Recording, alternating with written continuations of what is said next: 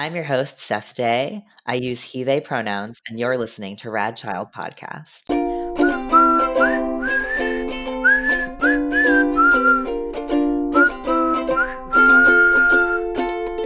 All right. Hey, folks. Thanks for joining us for another episode of Rad Child Podcast. This week, we're talking a little bit about intersectionality by way of them being connected, also a little bit about privilege. So we're going to kind of jump into what those mean in a little bit. So yeah, I'm going to hand it over to our lovely guests. And we're going to start with our name, pronouns, where you're from, your relationship with kids, and your relationship with the theme of intersectionality and privilege. Good morning. My name is Helena Brooke. I'm a relational therapist and mental health counselor in Arizona here in the United States. And my pronouns are she, her. With kids, my relationship with kids is that I get to play auntie to a lot of friends' kids. And I work with parents of young kids and of teens. And I have taught college and grad school students in psychology and counseling. So the developmental element is definitely there. And as far as my relationship with the theme, personally, I've had to grapple with a lot of the issues of intersectionality myself. And my mentors have always noted that I'm super into nuance, almost to a fault. So I'm really excited to be here today and get a chance to unpack a lot of this stuff with both of you. Amazing. Hello, my name is Kim, professionally known as Nanny Kimbo. My pronouns are they, them. I have worked with children in some capacity for about 20 years. I started out working in nurseries and playgroups, and for the last 15 years, I've been a nanny. The past 2 years, I've also been working as a doula, supporting queer parents creating their families. So I am a queer person, came out as being trans, I think 3 years ago now. Yeah, I'm also disabled and autistic. Amazing. Thank you so much for sharing. Yeah, I think for me, the topic of intersectionality is really interesting because I think there is rarely representation in children's media of intersectionality. I find often there's this idea that like you can't be more than one thing. It's like too much. You know what I mean? Like you can't, like in a children's book, right? There couldn't be a character who is in a wheelchair and also wearing a hijab, or like, who is like queer and disabled, like we were talking about, right? Like it's for some reason it's like you can only be one thing in when you're represented in media, which is just like so untrue of most people. Like most people have intersectional identities. I think it's also a word that not everyone knows. It's not like it's a new word, but I mean, I know personally the term of intersectionality, I hadn't heard of it until maybe a couple of years ago. And so I think it's something that's not on everyone's radar. So I'm excited to sort of get into it. But before we do, I'm curious if a kid has ever asked you a question that sort of you weren't prepared for. The one, my favorite one that I keep coming back to is a kiddo. He was around 5-ish, I think 5 or 6 at the time, and it was sometime in the fall, and he wanted to know why, if lying is bad, but because he's Jewish and he doesn't believe in Santa, why should he lie to his friend who does, whose family is Christian? And there was this kid is like ethical to a fault. Like he's like a little King Solomon or something. I don't know, but kind of that, why is lying like appropriate sometimes, and why do some people believe in Santa? There was like 10 questions in one. So yeah, that was a fun one to answer. But also like such a good question, and I think about that a lot. Like sometimes I'll, as a nanny, right, I'll be telling a kid like, oh, we don't do that. And then I'm like, but I totally do that. Like when, Right. like for example, when we're crossing, I don't know why this is the first thing that's coming up for me, but when we're crossing the street, and I'll tell kids, we only cross the street when, I call it the walking man, the little like figure of the little guy walking. I'm like, we only cross the street when the walking man is showing, right? Not when the red hand is showing, because that's what tells you to stop and go here for pedestrians. And then I'm like, but I totally cross the street when there's a red light if there's no cars. Right. So like I'm teaching kids things that like we only ever do that. And I'm like, but that's not totally true. Yeah. And that's obviously a safety thing, right? But I always think it's interesting sometimes that we tell kids things that like we don't even abide by ourselves. But of course, right, there's so much nuance, and it's so much easier to just say we never lie than like, well, in these circumstances it might be okay to lie. But I think it's interesting, that whole kind of conundrum. Yeah. And I think kids can handle sometimes there's that one side of it where sometimes a kid asks a question and we think it's a lot more complicated than they really want. But then on the other side of it, sometimes they ask something where we don't know whether they can hold all of that nuance, but they can. Yeah, it's totally true. Kids are definitely a lot smarter than we give them credit for most of the time. That is so very true. So my experience with that, it's one that I quite like to I like to raise it a lot because I talk a lot about being queer and being trans. And there was a family that I was working with, and the children were having their afternoon nap. Which was always such a good thing for me. When a 7-year-old goes down for a nap, it's brilliant. So both of them had gone up for a nap and I was just sat downstairs watching TV, and I spilled a drink on my jeans. And because the children were in bed, I decided to just take my jeans off and stick them on the radiator. And I was watching TV, and out of the corner of my eye, I saw something. And it was the 4-year-old. She was just standing there staring at me. And I was like, oh, how long have you been there for? And she was kind of looking at me, and I pulled the blanket over, because I'm sitting there in my underwear. It's a little bit.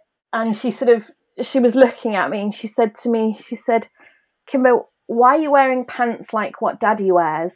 And I was just like, well, because they're comfortable. And she sort of looked at me, and then she said, Kimbo, are you a boy or are you a girl? And I was like, wow. Shoot, I hadn't really thought about that. And to be honest, she wasn't really actually interested in the answer because all she wanted was a cup of milk.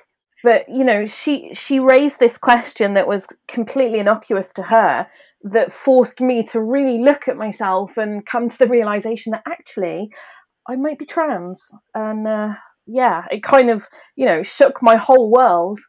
And I'm grateful that she did it because she asked it in such an innocent way. It wasn't a loaded question at all, but it really made me look at myself and, realize that actually I am trans and that's okay. Yeah, I think it's funny, when you were saying it wasn't a loaded question, because if that had come from an adult, it would have been a totally different situation. Yeah. Right? If someone had stopped you on the street and been like, are you a boy or a girl? It would have been, which has happened to me many times, right? It's it would have been totally different. But when it comes from a kid, it's just out of a place of pure curiosity most of the time. It's not out of this place of malice, or they don't have ulterior motives, right? And so I think when those questions or statements come from kids, it's just it's totally different the way that it sort of hits you. Yeah, definitely. I wanted to sort of dive into it now and just start by talking about what is intersectionality before we start talking about it, right? Let's kind of define it. Yeah, so to me, I'm glad that we're defining it because a lot of people use the word or kind of have a guess at it, but sometimes they've only heard it in use, but not really the definitions. And so when we talk about what things mean, that's really important just to sort of maintain access to this stuff, because I know that I learned about intersectionality in a very academic setting. Yeah. And I think that's a really privileged way to go about it, but I'm getting ahead of myself because I think we'll talk about that in a little bit. To me, intersectionality is where we belong to a lot of different communities based on different facets of our identity. And when all of those pieces of our identity line up, it gives us a unique, layered, essentially a piece of art, of who we are and all of these things that come together for how we move through the world and how we're seen and what values and what expectations and what challenges have informed the way that we relate to the world around us. But at the same time, in addition to all that beautiful stuff, it also informs where there are walls and ceilings up for everyone, and how profound those walls and ceilings are, and whether we can, get past them, and whether there's access to remediating those barriers, and also how hard we have to work to prove that we are deserving of being in a space or having an opportunity versus other people who might be coming in with a different set of layered identities. Yeah, absolutely. I think that was a really good explanation. Yeah, so what Helena was saying there about it being art, it made me think of, there's a Venn diagram that's floating around on the internet that's quite beautiful, just the way it's all interwoven like that. I guess for me, I tend to look at it as a roadmap. just how things cross over, privilege and oppression, and how, sometimes you have lines that are parallel, sometimes you have lines that are crossed over repeatedly. But yeah, I guess that's how it looks for me. I'm such a visual person, so I really like that visual. There's actually a really great kids book. I'm getting ahead of myself on the recommendations part, but it's called Intersection Allies, We Make Room for All. And so it's a book about intersectionality for kiddos. And it is by Chelsea Johnson, Latoya Council, and Carolyn Choi. It's a great, great book. And I'm actually going to talk about it for listeners. We're going to talk about it next week in our Way to Go and Room to Grow episode. But again, getting ahead of myself. The reason that I wanted to talk about this book is because there's actually a really good definition of intersectionality in the back of the book. It has a lot of like great back matter, and I wanted to sort of read that because I thought it was a good, if I can find it, here we go. And there's also, like you were saying, I'm sure it's not the same one, there's a really great Venn diagram in the back of this book also. And so it says, intersectionality is a word that explains how all the different parts of a person combine to affect their life experiences and personal identity. Age, ability, skin color, religion, citizenship, body size, and culture all make up our personal identity and influence who we are and how we live. And there's a little bit more to that, plus the Venn diagram. But I thought that was a good kind of basic way to explain it to both kids and adults. We were talking about this in our last Way to Go and Room to Grow episode, which is the episodes where we, my co-host Rebecca and I, talk about our favorite books about the topics that we talk about. There's this idea that like kids books are only for kids, and I think that like kids books are actually really great at explaining things, and sometimes they're really helpful even for adults. Like when I would be working with families of different religions, sometimes I would want to learn about a holiday or something. I would just go get a kids book about it because like they tell you the basics of like what happens, how do we celebrate, what's the point of the holiday, right, without being like, here's my 30-page thesis on Hanukkah. So I think that they're actually really helpful. I actually had an experience recently where the mother of the twins that I nanny is a nurse. She's a nurse, and she's in school currently to become what do they call it? Nurse practitioner. Here they call it a super nurse. It's really amazing. The program that she's in is really awesome, and is like she has a lot of readings about like what are the best practices for serving queer folks. And so that she had an article about this, and she had some questions about sort of the differences between like what is identity versus expression and kind of this and that. And I literally came the next day with a children's book. I was like, let's all sit down together. And we sat down with the kids and we read the book together. And I was like, here's your explanation, because like this is the most simple way to explain it, and it's got nice pictures. So talking a little bit about the intersection of intersectionality and privilege, I want to talk a little bit about like what is privilege? Like, what does that mean? Yeah, privilege. It's such a hot button word, and it shouldn't be. I think a lot of times when people hear privilege, they automatically get defensive because they think that they've done something wrong, and that's not the case at all. Privilege is just the name for the context that all of us live in, that we pretty much didn't have a choice in, and especially children didn't have a say in whether they were born to queer parents or Black or brown parents, or whether they or a family member is navigating financial issues or disabilities. The fact is that it gives a name to the experience of the difference between when some people might have like access to a venue or a resource or being treated with more respect than others based on the various layers of their identity. I guess that's what I would say about privilege. Yeah, absolutely. Yeah, I mean, I was going to sort of echo that. And, it's basically an advantage that you have that you didn't earn. That's exactly how I was going to define it. That's so funny. So I was watching a video earlier, one that I'll recommend in a little while, that sort of talks about how to explain privilege to children, and and it was talking about basically having a jungle gym that some kids just aren't tall enough to play on. They can't reach the monkey bars because they're not tall enough, and it's not their fault that they're not tall enough. And the people who are tall enough, it's not their fault either. But I quite liked that sort of way of defining it. as the short kid who literally couldn't reach some of the when I'm under 5 feet tall. I was always very small. And when I was a kid, there was like a glider, like in the like a thing that you hold on to, and like it glides across to another platform, and I could never reach it. And every year the teachers were like, next year you'll be tall enough, next year, and I was never tall enough in my 5 years of school to reach it. So that resonates with me. But it's funny that the way you define it is exactly how I was going to define it, and it's a definition that I actually is from that I got from there's a publishing company called A Kid's Book About, and they have books about all different kinds of all the topics that we talk about here. Like there's one about systematic racism that's really good. There's one about body image. Like they cover all different kinds of things: disability, divorce, all these topics.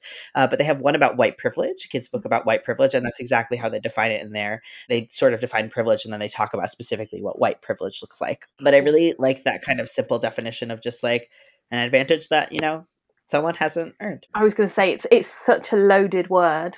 And it's, people are so reactionary when privilege comes up. I mean, I remember my own sort of, before I sort of started working on this kind of thing, I remember when people would tell me I'm privileged, and I'm like, I grew up in poverty. How am I possibly privileged? And, it's really difficult to sort of unpick all of those things until you really sort of analyze it, and you have to really look at yourself. But yeah, it's definitely one of those words that you have to be really careful with. Yeah, I think that's what I liked about, not to turn this into like a book review, but that's what I liked about that book, was that it also says like hey, like you can, these books are always coming like from the author's perspective. So the author is like, yeah, like I grew up poor and I grew up this and I grew up that, but like being white still gives me certain privileges that but like it just because you have one kind of privilege doesn't mean you aren't, you don't have privileges in other places. You know what I mean? But I have someone in my family who's very much like that. They're like, well, my life is hard, so I can't be privileged. And I'm like, okay, but that's not what it means. and that's why it's such a shame that people who don't understand it push away the idea of intersectionality, because when you know what that means, if somebody says, well, I grew up this way, or I have this other concern, but I'm white, or but I'm Christian, or whatever dominant culture they're also like living with the privilege of, you can say, well, there's room for all of you. Yep. The whole you is here, and yes, these things are true, and in these cases, you've had these obstacles, and in these other cases you have these privileges, and that's just part of the constellation of your life. And I love that. It has a unique stamp, like I'm Jewish, and so I'm the target of anti-Semitism. It's gotten pretty severe these days, especially with the political climate. But am I going to get pulled over by the police and risk bodily harm? No, because I have very light skin, and people with darker skin don't have that luxury. Doesn't mean that I don't have experience anti-Semitism, for example. So if people who balked and bristled at privilege understood intersectionality, they would know that the whole them gets to be here, Yeah, absolutely. I love that idea about being a constellation. Yeah, that's quite lovely, actually. I like that. I often come up against people who say, I'm a white man, but I'm not privileged because I grew up in poverty. And then I just say to them, yes, but your poverty wasn't because of the colour of your skin. I mean, some people get it when you sort of put it down like that. Some people get it. But then, some people are just defensive no matter what, and they just don't want to see it because they see that having privilege is a bad thing and that they're a bad person for having it. And I feel like that's where the problem comes in. But I think that what's so interesting is just like everybody has privilege, some kind of privilege. Even a Black man has male privilege, right? Like, and it's a different male privilege than a white man. But I just think it's interesting how people get so different. I'm like, literally everyone in the world has some kind of privilege. If you really break it down, it's not like again, it's like, it's no one's like, and one of you is saying like, it's no one's fault that you are, I think it was Kimmy when you were giving the tall versus short thing. It's like, it's not your fault that you're tall and you can reach the jungle gym, but like, that's still a privilege you have. But so we talked a little bit already about sort of what intersectionality kind of its relationship to privilege. And you mentioned some of your intersectional identities, and I'm curious, how the intersection of those identities, kind of comes together for you or affects you? Yeah, that's a great question. I guess as adults, sometimes we have the luxury of choosing the spaces that we move through, whereas kids really don't have that sort of autonomy. And so, in many ways, I live in circles where my privilege is a lot more accessible than my oppressions, but they're still there. And as a therapist, for example, we'll have discussions.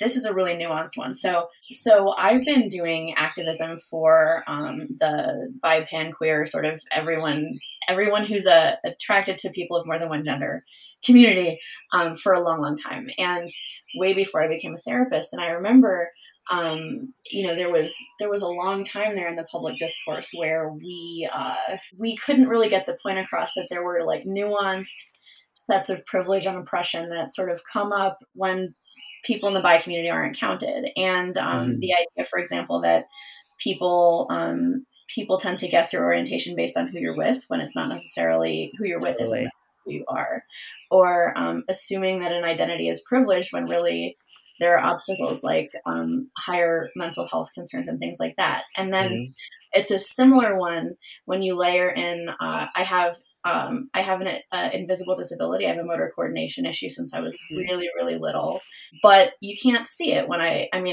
literally walk through the community, but you see it when I'm trying to do fine motor tasks. Same thing with the Jewish thing, hiding in plain sight, but still, the constant microaggressions and sort of that message that we don't have a seat at the table.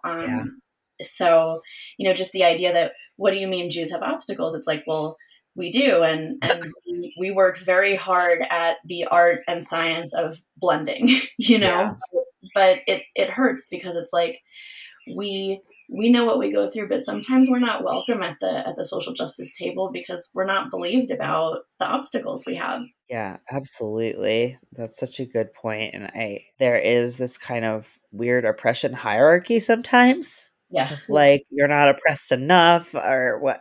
It's so, and I think you find that in a lot of communities, like in the trans community too, there's this whole like, well, you're not trans enough, like with some people. So yeah, that's a whole nother episode. Yeah. But like, I think there's this weird hierarchy sometimes of like, you're not whatever enough. I think that's part of how our oppressors keep us oppressed is when there's infighting between oppressed groups, we can't, rise up and take over our oppressors. Yeah.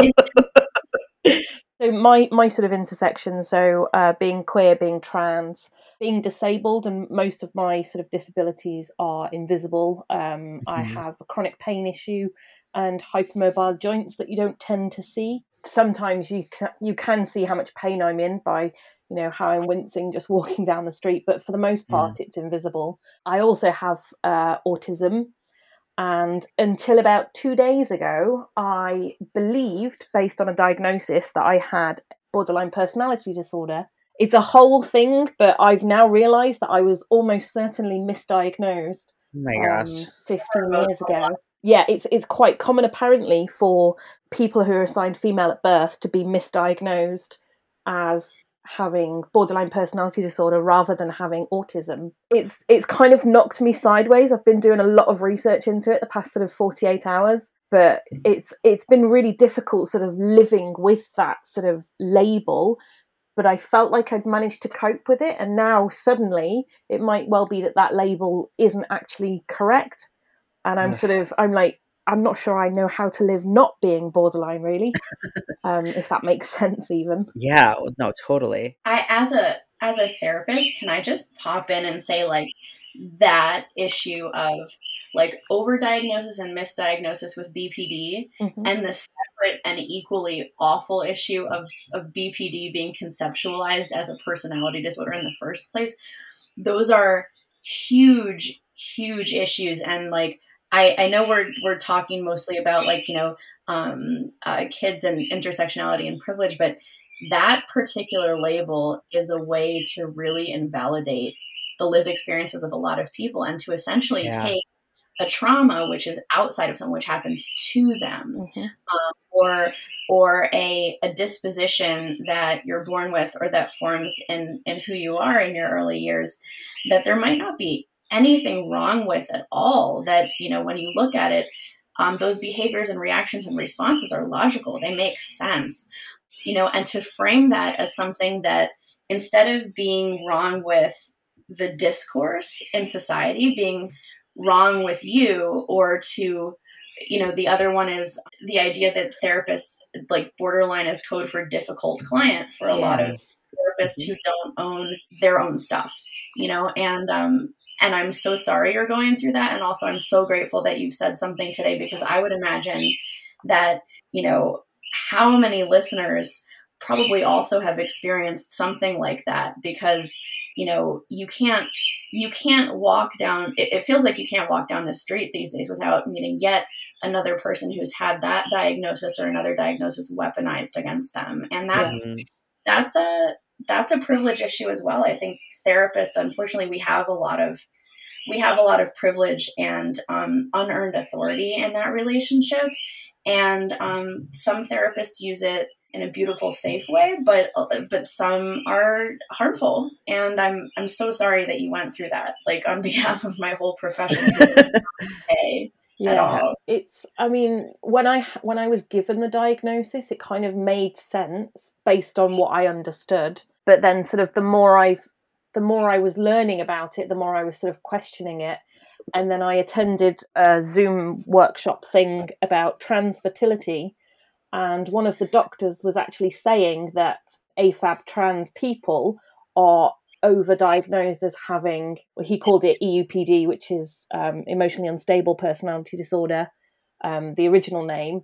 And it just kind of hit me like a ton of bricks. And I was like, well, that kind of puts a lot of that stuff into perspective for me, because actually coming out as trans alleviated all of my sort of borderline behavior, if you will, in inverted commas. So all of my behaviors that were put down to being borderline pretty much disappeared overnight when I came out as being trans. One of the things you were saying, Helena, that struck me also as like the level of privilege that like a therapist has this sort of authority like over, their patients. I feel like also there's this, I don't know, I'm thinking about this, I think because my wife is dealing with this in school, where she is going back to school as a 30-year-old in a program where everyone is like 17. And she's like, people don't realize that they can like question the teachers, that they can say like, no, what you're teaching isn't right, or like, don't treat me that way, or whatever. But it's just like, no, someone in authority, like when you're young, most of the time we have this idea that it's like, well, someone in authority said something. Again, this idea of like, adults or listen to adults. Like, no, don't always listen to adults. We don't know everything. We're not always right. But like, there's this weird idea of just like, oh, if someone, like if my doctor tells me something, then like that must be true. And like, as I've had to, go through so much to be able to go to my doctor and be like, no, like, I don't think that's what's going on. And I want to speak to someone else, or I want to, you know what I mean? But I feel like a lot of times we just take what people in authority say for granted. And I think that is a privilege thing, right? And with children, I mean, you see it in these studies of preschool and early grade school. We send the kids off to school, and, it's expected that, they play nice and that they do what they're told. And in many ways, because of safety issues, as well as the fact that there might be 20 children in a classroom or something. But then, if a child who's identified as like a little white girl does something wrong, the teacher might conceptualize that as, oh, she's tired, oh, she needs a snack, oh, somebody was taunting her, took her toy. And if a little black boy does the exact same behavior, he's aggressive, he needs to be in special ed. And the idea that we tell children these two stories that in their brand new, excited about the world mind, they have to cope with, like, I need to trust and yield to this person.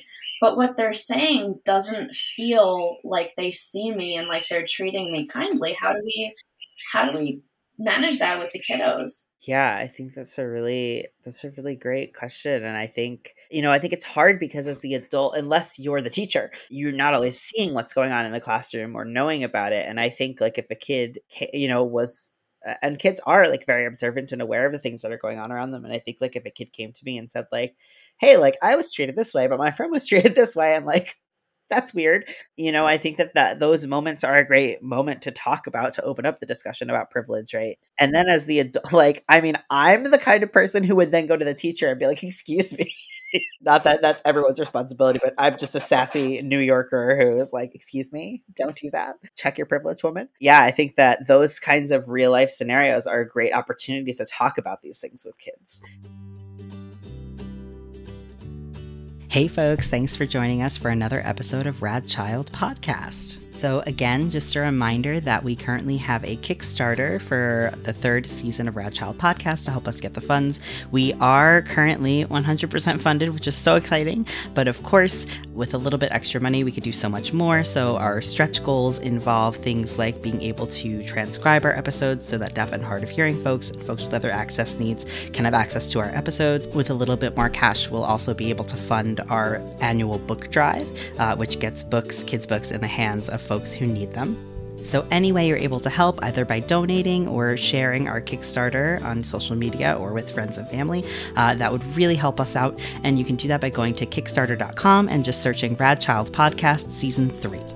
And as always, we want to remind you to check out akidsbookabout.com. They have some really, really awesome books about all kinds of topics, the things that we cover here, like divorce, race. They have one about white privilege, systematic racism, all different kinds of things. So definitely check them out at www.akidsbookabout.com. And if you use the code RADCHILD2021, you can get $5 off. So definitely check them out.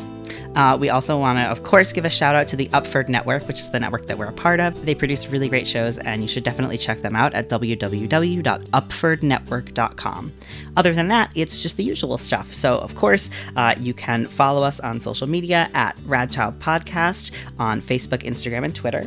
If you'd like to reach out to us, you can do so either by emailing us at radchildpodcast@gmail.com or by going to www.radchildpodcast.com and just going to the Contact Us section. Under that section, there's also information about how to be a guest. So if you're interested in that, definitely check that out. We're always looking for guests for tons of upcoming topics.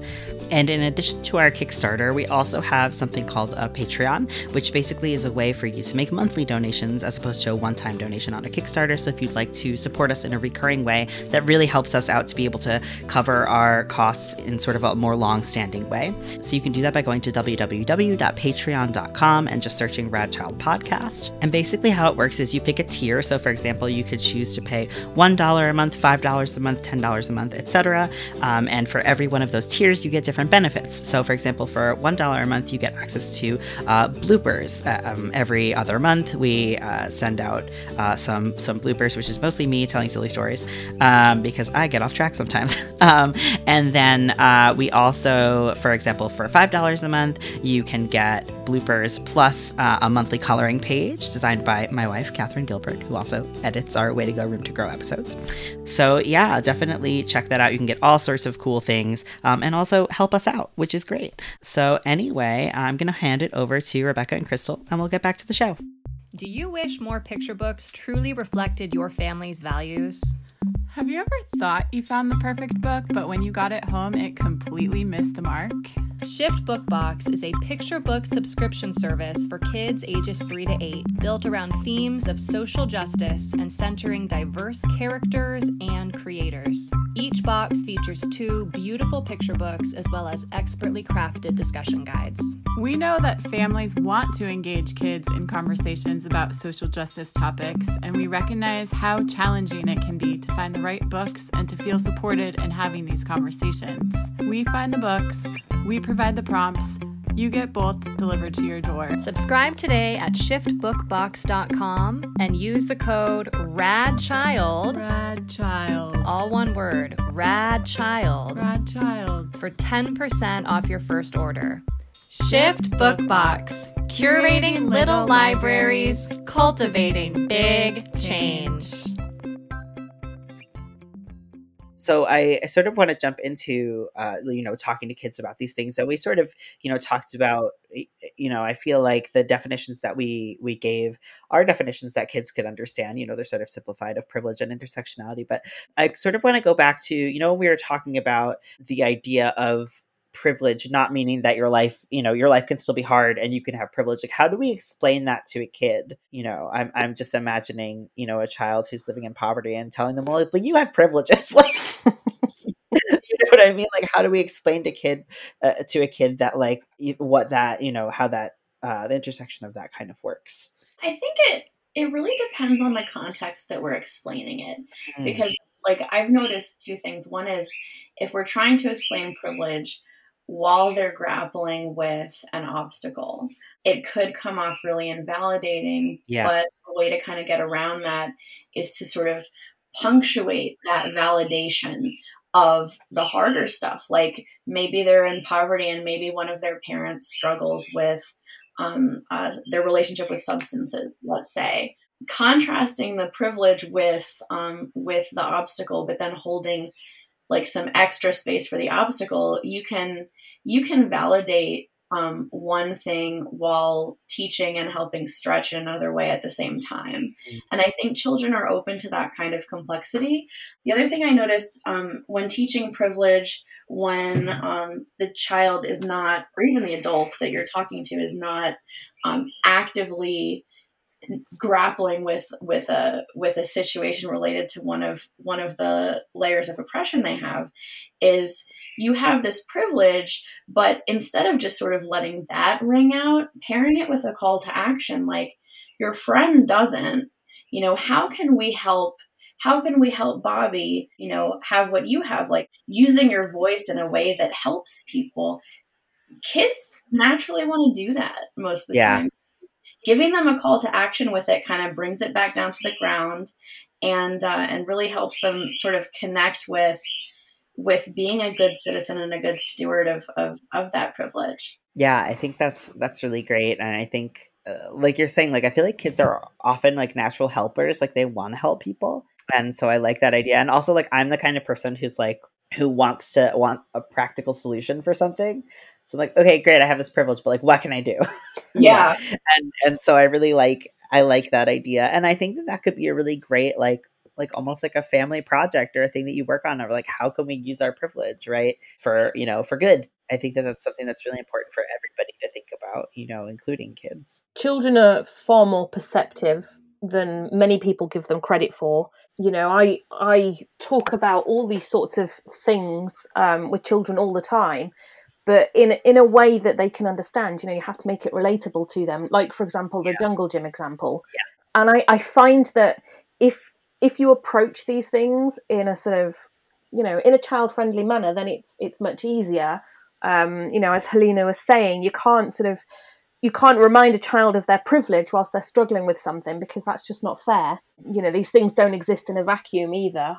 So it's a context thing, as Helena was saying. You have to sort of be in the right moment to be able to talk about these things. I feel like, I don't know what schools are like where you guys are, but we have like a circle time, where we have a space where we can talk about just stuff. Some schools, they use it to talk about feelings and stuff. And I feel like this kind of conversation is really good for circle time. Oh, I love that. Here, to me, like, in my understanding of circle time here, it's more just like we sing some songs together. That's what circle time is from my like United States Canadian perspective. It's just like, usually it's with younger kids and we just like sing a song together. But I love that idea of having a moment built into the day to just like talk about stuff. That sounds awesome. I mean, I think this is kind of a silly question based on the conversation we've already had, but do you think that intersectionality and privilege are like too complicated of concepts for kids to understand? I think the three of us are in good company that we really don't rob that sense from children away from them. I mean, they're full opinions with all of this stuff inside them already. Mm-hmm. They're just finding language for it and making connections. So it's not too complicated, I don't think. There was a post the other day that was like, it was talking specifically about the patriarchy, and it was like, if you think patriarchy is too big of a word for kids, so is Tyrannosaurus. And I was just like, I love that so much. Like, oh my gosh. And I wanna credit that because that was from for the first conversation Instagram. They have some great books. I think they have one about gender, and I'm not sure what the other one is about. But they have great kids books. But anyway, I really like that idea of just like kids learn big words all the time and big concepts. Like, we can teach them big words and concepts. It's gonna be okay. Kids really understand a lot. It's just about how you phrase it. Yeah, absolutely. So I just kind of want to close things up by asking if you have any resources for this topic. So it could be for kids or adults, could be kids books or TV shows, websites, really anything you can think of. Yeah, I'm gonna throw a unique one out there. My good friend Yafi Lavova, she is a registered dietitian in the States, and her business Baby Bloom Nutrition does a lot with kids and sort of, you know, eating and making food and things fun and accessible. And one of the things I really love about her is that I think one of the intersections we did not talk about today has to do with body size and body tone and things like that, which, speaking intersectionally, like that can be a lot worse for kids who are gender expansive or kids who are part of the neurodiverse community.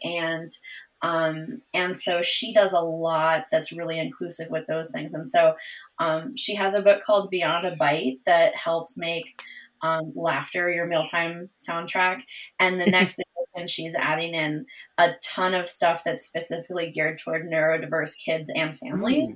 And I feel like we talk so much about, you know, things in theory, but stuff like mealtime and snack time and nap time and all of those things can be, you know, those are places where we can actively live these values. And, you know, so I wanted to give a plug for that.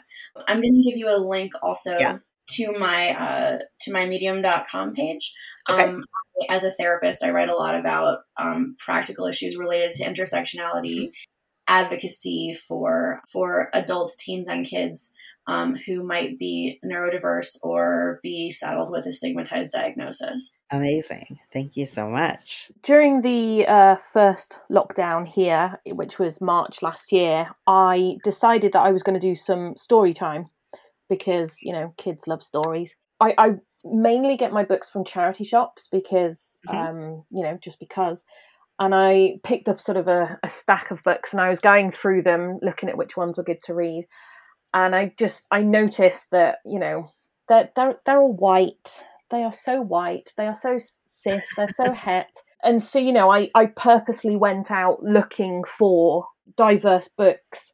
And I think so far, my favourite that I've come across is the Me and Mayhem series by an author named Cara West. The books are really great. They're sort of short, but they're really good stories and they're really short. The Little Feminist series is a really good one as well. And the one that's like they have like one about families and one about hair, that one. Yeah. And then there's the Little People, Big Dreams as well, which is... Oh, yeah.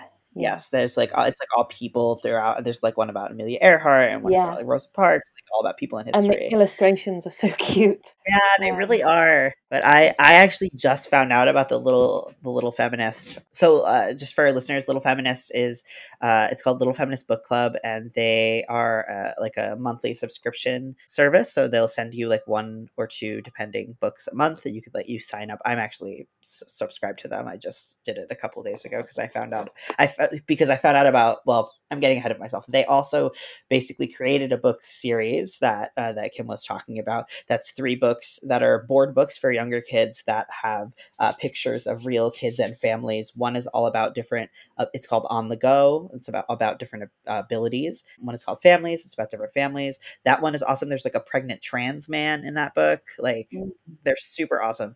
And then the last one is about hair. So it's about like different textures of hair and different kind of hair. And they're all like super diverse, super intersectional. I'm actually going to be talking about them in the next episode a little bit, but that's a really good, I would definitely check out their services and those books. You can just buy the books separately. You can either buy all 3 of them or buy them individually, but you don't need to subscribe to buy those books. But yeah, they're really, really good. Yeah, that's the first time. Well, with the exception of, there's another book called The Everybody Book by Rachel Simon, who's actually been on the podcast. And that's a book about like puberty and sex and all that kind of stuff. And that was the first time that I saw a book where like a pregnant trans man was illustrated. And I was like, yes, like, oh my gosh. And like, there were even just like, the regular pictures of just like, when it was the sex chapter, it was like 2 men in bed. And I was like, yeah, like 2 men can have sex, but anyway, so those are all really, really great books. So do you have any personal plugs or websites or things like that where people can find you as well? If you want to be found on the internet, like social media, that kind of stuff. I am in the process of launching my private practice, which is called Recourse Counseling.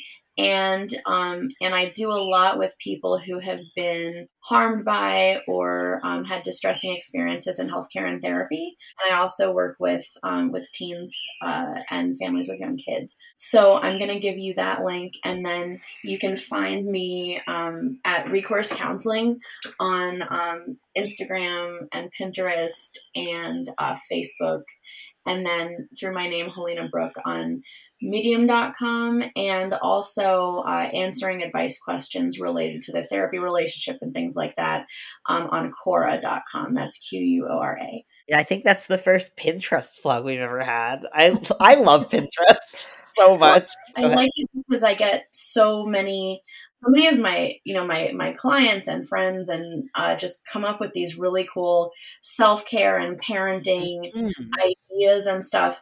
And they might have gotten them on Pinterest, or they might be out there somewhere. And that gives me a chance to sort of curate and showcase a lot of that stuff in ways, really center the fact that, therapists don't have all the answers, but we can definitely amplify other people's voices. So Absolutely. I use it personally for myself for all of my like kid, I have like a theme every week with the kids I nanny. And so I have like, like one for farm activities and one for numbers activity. But oh my gosh, I use it so much. Just shout out to Pinterest, I guess. Yeah. Oh my gosh, Kim, did you have any plugs or where people can find you? Me in general, I am at Nanny Kimbo on Instagram. I share a lot of sort of the activities and stuff that I do with children. On Facebook, I have a page, The Queer Doula, and I've just recently, in the last couple of months, launched the Queer Parenting Partnership with a colleague of mine, and we are providing LGBT-specific antenatal and postnatal sessions for parents in the UK, because until we started it, that didn't exist here, unfortunately. I think that's that's part of the reason that I started this project. I think a lot of people are just like, well, this doesn't exist. We're just going to have to make it. Like, I'm just going to have to be the person who does it. And so thank you for being one of those people, because that definitely, needs to exist. But anyway, that's about it for me and my questions. So thank you both so much for being here. And remember, stay rad.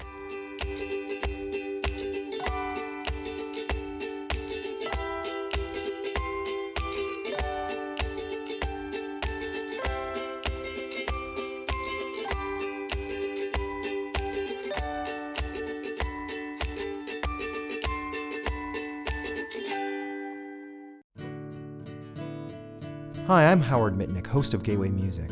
Join me as I talk with people about the artists and albums that changed their lives, and about the artists and albums that changed mine. Available on the Upford Network and wherever you get your podcasts.